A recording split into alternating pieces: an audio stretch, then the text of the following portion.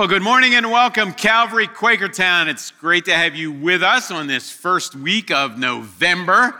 We're glad that you're here for the beginning of this holiday season, and we're glad that you're in Quakertown with us. Probably noticing in the video, we're starting a new series today. We're calling the series Out for Delivery. And some of you are probably thinking, why out for delivery? What's that mean? Well, here's what it means. We live in a day and an age when it's pretty easy to track stuff. But that hasn't always been the case. Let me explain it. How many of you have ever placed an order for something online that was then delivered to your house? Raise your hand. All right, everybody in here, pretty much. Well, interestingly, in our world, when you place that order and then you're impatient, so it hasn't arrived in an hour or two, and you're wondering where it is, or it doesn't come in a day or two and you're wondering where it is, you can actually go online and track it. If you have the right system, you go to a little barcode, or you can punch in the number, and the computer will tell you when it was shipped, where it is right now, and the date and time it will arrive at your door. But it wasn't always that way. Not too long ago, when you would place an order, you had no idea of knowing when it would come. In the ancient world, there wasn't even something like the mail system.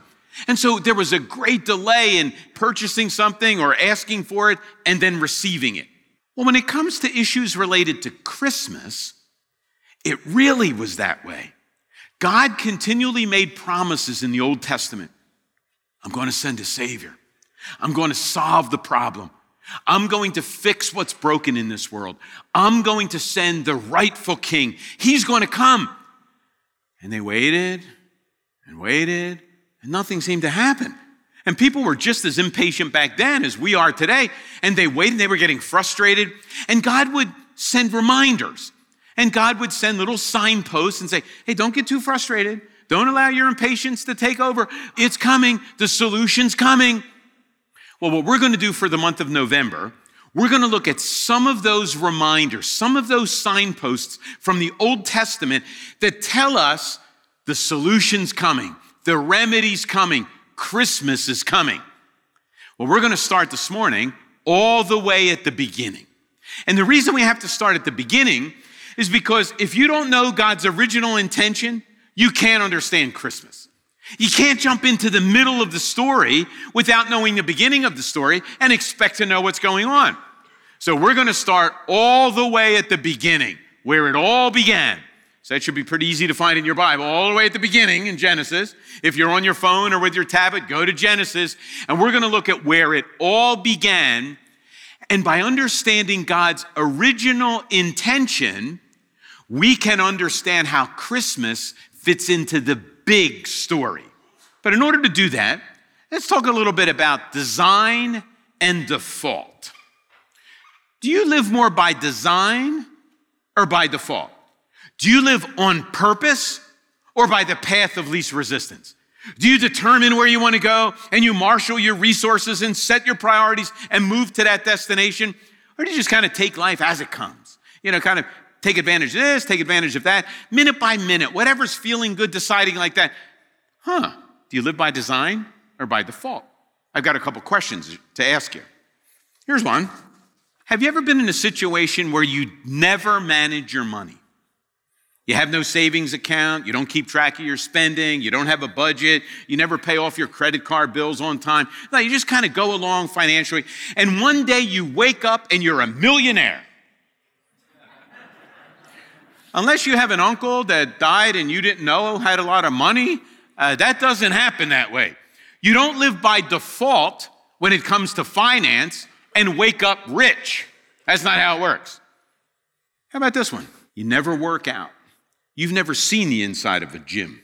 You never exercise. You do what you feel like doing. You spend most evenings in the lazy boy, eating Doritos and Oreos, watching football, enjoying life as it comes. And one morning you wake up and decide you're going to run the New York Marathon and you win. How often does that happen? Never. That's how often that happens. How about this one? You're single. You never bathe. Never shower, you never deodorize, never brush your teeth, never comb your hair. And one week you show up at Calvary Church and you're met with a few members of the opposite sex waiting at the door, asking if they can just be near you because they love you and they appreciate your smell. That never happens, right? How about one a little more practical? You never do preventative maintenance on your car, ever. Never change the oil, never tune it up, never rotate the tires. And one day somebody asked you if he could use your car to run the next NASCAR race. Doesn't happen, right? You don't live by default and get to a destination that is a positive one and one you wanted. You have to live by design in order to get to a destination of your choosing. Does God live by design or by default? Does God just kind of go through life, whatever he feels like doing today, he does today? No, God lives by design. And since God lives by design, and we know he's sovereign and he's loving, if we know something about the original design, we will know something about the ultimate destination. And if we know something about the original design and the ultimate destination, you'll understand how Christmas fits in the mix. But if you don't understand the original design and you don't understand the ultimate destination, Christmas will just be something that you enjoy with family, but never understand in terms of the big story. So let's talk about the design. The design all the way from the beginning. We're told in Genesis 1, the first verse of the Bible, that in the beginning, God created the heavens and the earth. So out of this chaotic mess, God creates, and he creates according to design. He's got kind of a blueprint that he wants to follow. And as the ultimate part of that, as the capstone, the climax of creation, he created us. He created human beings. And here's what it says in the middle of chapter 1 concerning human beings. Then God said, let us make mankind in our image, in our likeness, so that they will rule over the fish in the sea, and the birds in the air, over the livestock, and over all the wild animals, over all the creatures that move along the ground. So God created mankind in his own image. In the image of God, he created them. Male and female, he created them. You see, human beings, people, you and me, we're part of God's original design. We're not an afterthought to God. In fact, the Bible's crystal clear. God created us as the climax of creation. That's a good thing to know. Well, let's play with that a little bit and tease out some of the details. Do you know that part of that original creation and God's original design was that he would give us bodies? Bodies. Now, I know at times your body can frustrate you and you look at it, you don't appreciate everything about it, but your body is part of God's original design. I did a little Google research this week just to kind of help you get the point. And so here's some facts about your body you probably don't know. If we were to take your blood vessels in your body, not somebody else, in your body, and we were to lay your blood vessels end to end, think about this, the blood vessels in your body would circle the earth 4 times. That's a lot of piping, right? I mean, the blood vessels in your body, they would encircle the earth 4 times. Do you know that your belly button grows special hair designed to trap lint? Did you know that? I don't know about you, my belly button's working just fine, right? And if you ever go to the beach, you say, belly buttons work fine, but special hairs are in your belly button and their job is to collect lint. God did it. God designed it that way. He knew we'd wear shirts and we need to kind of put the lint thing in it. That's what he did. Here's another one. The human heart in an average lifetime will beat over 3 billion times. If you live an average lifespan, your heart will beat over 3 billion times. It can't take an hour off, can't take vacation, can't kind of check out for a little while. 3 billion times without missing a minute, or you wouldn't be here. That's amazing, right? That's part of God's original design. It's not by accident. He did that on purpose. Do you know the average person will produce as much saliva in a lifetime to fill 2 big swimming pools? And that's before flu season. Like, you need to get a flu shot, by the way. But, I mean, the saliva that you produce, some of you are grossed out, I know. You could fill 2 swimming pools with that saliva in a lifetime. The average human being has enough fat in his or her body to make 7 bars of soap. Here's a gross one.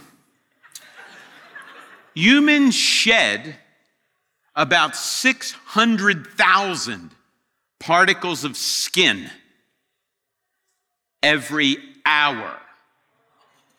That means a lot of you is left in this auditorium when you leave. We just want you to know. And the cleaning force, with the cleaning team, would appreciate if you take yourself with you when you go. 600,000 particles of skin shed every hour by every one of us. That body is designed by God.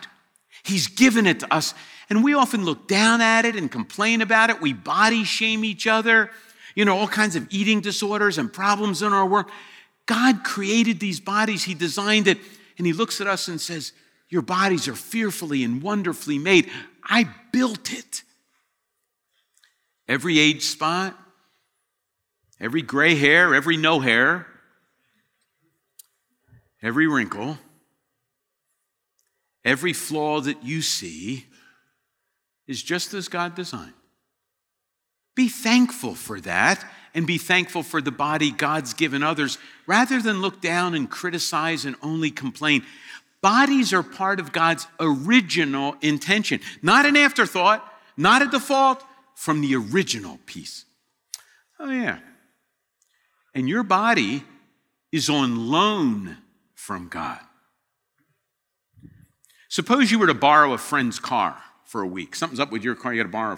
How would you treat their car? You'd take care of it and you'd respect it. How are you doing with your body that's on loan from God? Taking care of that, respecting that? Here's a principle the Bible speaks of often. Sabbath. You know what that means? Rest. Rest. How are you doing with the rest thing? Or are you running on overdrive every minute of every day and every night? You're always on duty. It wasn't designed to be that way. Are you living according to the original intention, or are you kind of mixed up in the middle somewhere? You know what I always find that kind of incredible? Human beings were made, if you read through Genesis 1, human beings were created on the 6th day. What did God do, and what did God have the human beings do on the 7th day? Isn't that interesting? The first thing he has us do is rest. Creation, now rest.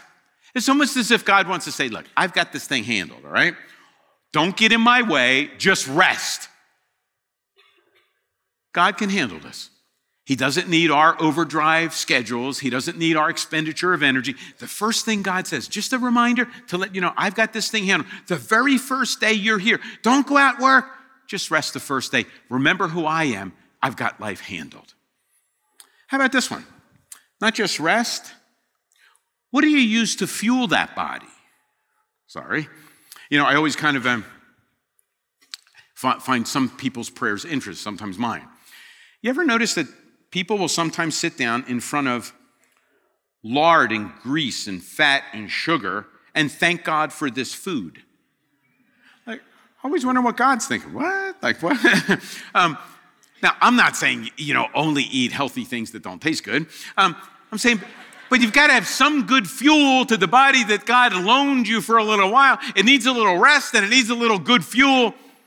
And by the way, don't go shaming other people's body, and thank God for your body. Bodies are part of God's original creation, not an afterthought, not a default piece.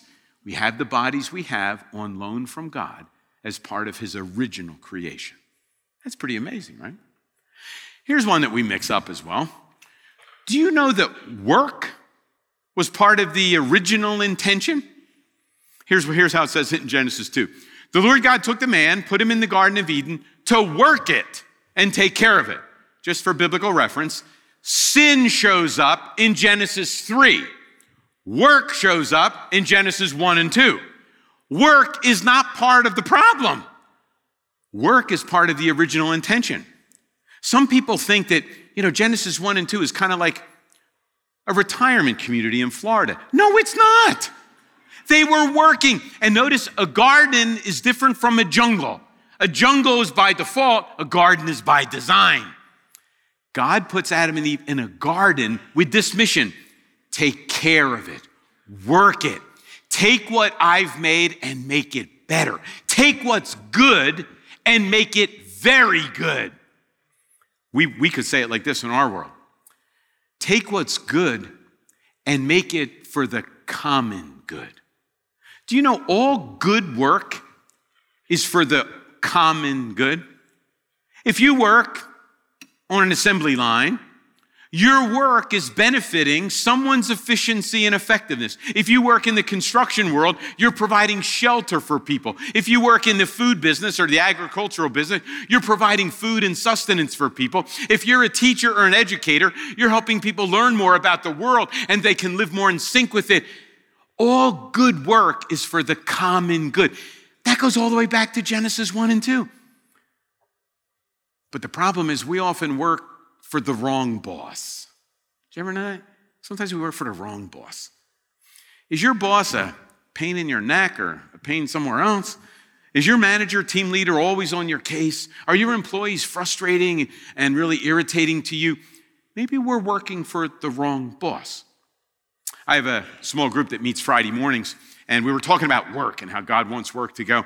And this one guy said, I read a book recently about the thesis of the book was, why does it seem through history that Jewish folks have often risen through the ranks to the position of leadership and the accumulation of stuff? Why does that happen? The thesis of the book was because Jewish people ultimately see themselves as working for God, not for their company or their boss.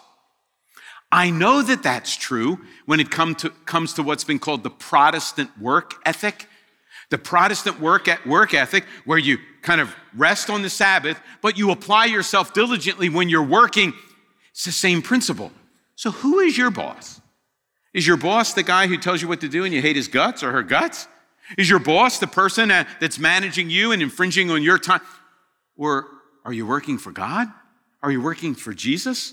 Whether you're a stay-at-home mom, whether you sweep streets, whether you work on an assembly line, whether you work producing for something for someone else, whether you work in a classroom, whether you're a student in school, who are you working for? The principle of Genesis 1 and 2, the original intention, God wants us to work for the common good, to take what's good and make it very good, but we do that ultimately according to his direction, under his authority. So how does it work to make the good very good? It works like this. Eggs are good. Eggs Benedict are very good. Grapes are good. Wine is, well, you can answer that. Wheat is good. Cinnabon is very good, right? So when we work, we take what's good and we make it very good, just like God does in the garden. So bodies and work, part of God's original intention. Here's another one. Community, relationship. Got a slide here that talks about relationship. The Lord God said, sin's not in the world yet. Sin doesn't show up till Genesis 3. But in Genesis 2, God says, it's not good. Something's not good. God made something and it's not good yet. What's not good? It's not good to be alone. Do you know maybe the biggest problem that people experience in our world today is loneliness and isolation. And your phone doesn't count as relationship and community, by the way. Living in relationship with people, living in community with people. The saddest conversations I have, the saddest emails that I read, the saddest correspondences that I have are people that feel isolated and lonely, apart from other people. They don't have somebody to share the down times with or the celebration and good times with. They don't have somebody to walk beside them. They're all alone and isolated. We weren't designed for that. And I'll tell you why theologically. Christianity is different from every other religion and every other worldview because of this reason. We were built for community because we're created in the image of community. Relationship is not something we do. Relationship is who we are. Because when God made us in his image, remember, God is Father, Son, and Holy Spirit. God is a community. loving and knowing each other in that relationship that we fully can't understand. We're created in the image of community. Therefore, we were built for community. And when you live isolated, when you're trying to live alone or you're living alone, it's not good. God says you need to be in community, in relationship. And that's hard these days, right? But I'll tell you one thing. It's not only hard, it's impossible without a plan. Periodically, I do weddings. I did a wedding last weekend. And it's always kind of surprised me. A couple comes up and, they're all kind of excited and they're looking forward to this day and they're going to a honeymoon. It's great. And I just wait. And I usually speak to something about the plan at the wedding to say, now look, you're here and here's what you may be thinking. If you try to do this marriage by default, it's not going to work. And you will soon be isolated. You will soon break each other's hearts. You'll be irritated, ticked off at each other. You need a design. You need a plan. And if you don't have a plan, it's never going to work. Well, do you have a plan for community? Do you have a plan for not being alone, but living out who you are? Living in relationship and community? We were built for community because we're made in the image of community. Well, the overarching aspect of who we are as God's original intention, we're to live in relationship with Him. So let me read the first part of a couple verses from Genesis 3. The man and his wife heard the sound of the Lord as he was walking in the garden in the cool of the day. We'll stop there. Isn't that an interesting picture? Walks are still pretty common, right? And almost, throughout human history, people would walk together. Nothing like walking and having a conversation. You're not running, so you're out of breath. You're not competing against each other. You're not attacking one another. You're not wrestling. You're just walking. You have something in common and you're sharing. What do you think God and Adam and Eve talked about on these walks? I don't know. Maybe talked about their work. Hey, how you guys doing in the garden? What'd you work on today? Show it to me. I'd like to see it. And maybe God would kind of evaluate, I really like that. You move those plants over there. That's a good thing. Yeah. Maybe talked about their relation. How you guys doing? Are you sharing with one another the way we share in these walks, communicating with each other? How are your bodies working out? Things are okay? And no problems yet? Good. We're moving along. They had these casual conversations every day. The picture is one of harmony. The picture is relationship. The picture is we're together on a journey, enjoying each other's company. But let me keep reading. This day, God comes for His walk, and they hid from the Lord God. They hid among the trees of the garden, but the Lord God called to the man, "Where are you?" They're some of the saddest words in the Bible. God shows up for His walk, and Adam and Eve are hiding rather than meeting Him for the walk. Something happened. Something disrupted their relationship. And so God eventually has a conversation and He says, I came for my walk and you guys weren't here. And so Adam says, yeah, we didn't want to come because we didn't have the right clothes. In fact, we didn't have any clothes. And so we don't want, Who told you you didn't have any clothes? Did you eat from the tree I told you not to eat from? And Adam says, well, that woman that you gave me. And the woman's no better. The serpent that you led into the garden, he's the one that messed this whole thing up. And the whole process of distortion begins to happen. Disruption and everything is destroyed. So let's walk through the big four. Bodies now get sick, get disease, decay, fall apart, and die. That was not part of the original intention. In fact, if you go back and read the first couple chapters, the original intention is that Adam and Eve would not eat from the tree of knowledge of good and evil, but they'd eat from the tree of life. And they'd live and live, and their bodies wouldn't die and wouldn't decay and wouldn't get sick and wouldn't get disease. The original intention is, but they live and live and live, and their bodies wouldn't decay, but they ate from the wrong tree, and bodies now suffer and decay and disintegrate, and there's a downside to the slope, and bodies are affected. I know that bodies are affected. Here's a little test. And nothing wrong with the test, but here's a little test. The next time you're in a group of people, small group, home group, whatever, you were just with a group of friends, and prayer requests are shared, what percentage of the prayer requests will be around bodies? I'd be willing to bet more than 50%. Physical ailments, physical problems, diseases, illnesses, bad diagnoses from doctors, people decaying, and people looking forward or looking at death in the near future. We don't need any more evidence. The fact that bodies are part of the disruption. How about work? I won't ask you to raise your hand if you just love work. Why do you think they call it work? Because none of us like it, right? I was talking to a friend yesterday, and he said, isn't it interesting? None of my kids, they really want to work. But I say to them, well, you like that car that you're driving, and you like the nice stuff your parents are giving you. You got to work in order to get that. Work is like the nasty means that get you to the end that you want. But notice, work is the nasty means. Yeah, that's all part of the problem and consequence of sin. Here's how it's described in Genesis 3. It used to be at Adam and Eve in the garden. They're gardeners, right? Taking care of the farm. There were no thorns and thistles, were no weeds, no forces working against them in their work. But part of the consequence of sin is now work's a pain. Now weeds grow. Even if you don't water them and take care of them, they just keep growing. We got thorns and thistles. There are forces at work against you in your work, and every one of us in this room know it. Work is discouraging, and work causes you to worry. And work causes your body to decay and decline faster. Work's terrible. But work's part of the original intention. But it got so disrupted in this sin mess, right? How about community? Oh, yeah, that gets destroyed.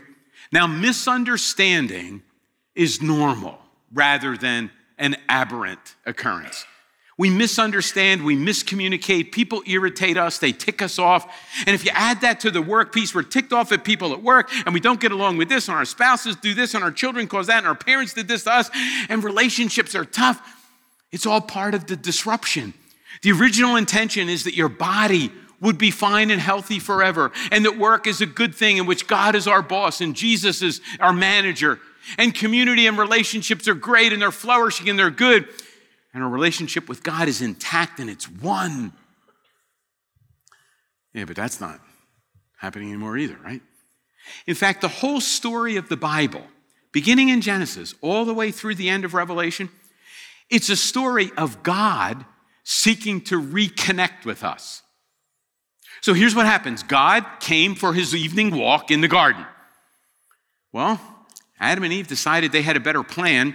Now sin's consequences come, and they get thrown out of the garden. And God places an angel at the front of the garden with a flaming sword. In other words, saying, you can't come back. There's no going back.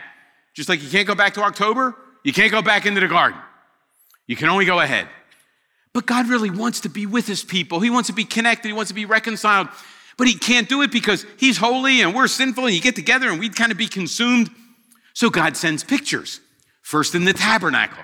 So here's the tabernacle. Picture of God kind of in the middle, right, in the Holy of Holies, and then a whole bunch of barricades, and then we're kind of way out here. God wants to be with us, but we can't get too close, and then the tabernacle goes away, and the temple comes, and it's the same thing, and God's kind of in the middle, a whole bunch of barricades, and we're way over here, and we can't get there. And that really brings us to the remedy. See, unless you know something about the original design, and unless you know something about the disruption of sin, you can't understand the significance of Christmas. Christmas is God taking the ultimate step to reconcile us with him, to renew our work, to bring our bodies back to his original intention, and for community to be restored. And here's the amazing thing. Since God is sovereign, since God knows everything, and since God is loving, when he took the first step, he knew where that walk was going to lead. You ever take a step and you're not quite sure where it's going to go and you wind up being surprised at the end? Let me tell you a hypothetical story that has no relationship to reality in any way. Suppose someone in your family would like new kitchen cabinets. There's nothing really wrong with the old kitchen cabinets, but they're old kitchen cabinets, so we need some new kitchen cabinets. So you go and you price new kitchen cabinets, and they cost a bump, but you've got a plan. You can paint the old kitchen cabinets, and they'll look new. So the first step is you think you're getting off of this deal easy. So you paint. Well, you can't paint because you're not good at painting, so you have to hire a painter. And the painter comes in and paints the kitchen cabinets, and they look great. But the problem is the old hardware doesn't match the new cabinets. So they have to buy new hardware that matches the cabinets. But then the countertops don't match the new hardware that don't match up. So you have painted cabinets, you got the new hardware, and now you have to get new countertops. But then you put the new countertops in, and the floor doesn't match that. So you got to rip the floor out. Now you're putting a new floor in. You had tile floor, and underneath is all this board. And before you know it, if you ever need new kitchen cabinets, just move. That's what I'm saying. Hypothetically speaking. You see, we often take the first step on a journey without knowing where it's going to lead. And soon we scratch our head and say, how in the world did we get here? God took the first step, knowing exactly where it would lead. And so when God promises to Adam and Eve at the end of Genesis 3, one day I will redeem you. One day the ultimate remedy will be applied. One day the solution will come. He knew exactly where that promise was going to lead. That promise not only led to a Jewish teenager and a birth in a town called Bethlehem, but that journey led to a hill where there was a cross, and before that there was slander and beating and spitting, and God took the first step, knowing exactly where it would lead. The remedy begins with a step. But if you don't know anything about the original design, and you know anything about the distortion that sin brings, Christmas will just be kind of a fun, sentimental thing. You get together and overeat with family. No, Christmas is a lot bigger than that. Christmas is the primary step in God bringing the remedy to the distortion that sin brings, and will ultimately restore his original destination. That is what Christmas means. Let's pray. Father, we give you thanks that when you look down the corridors of history, and when you made that promise about sending the remedy, you knew exactly where it would lead, and you made that promise and took that first step anyway.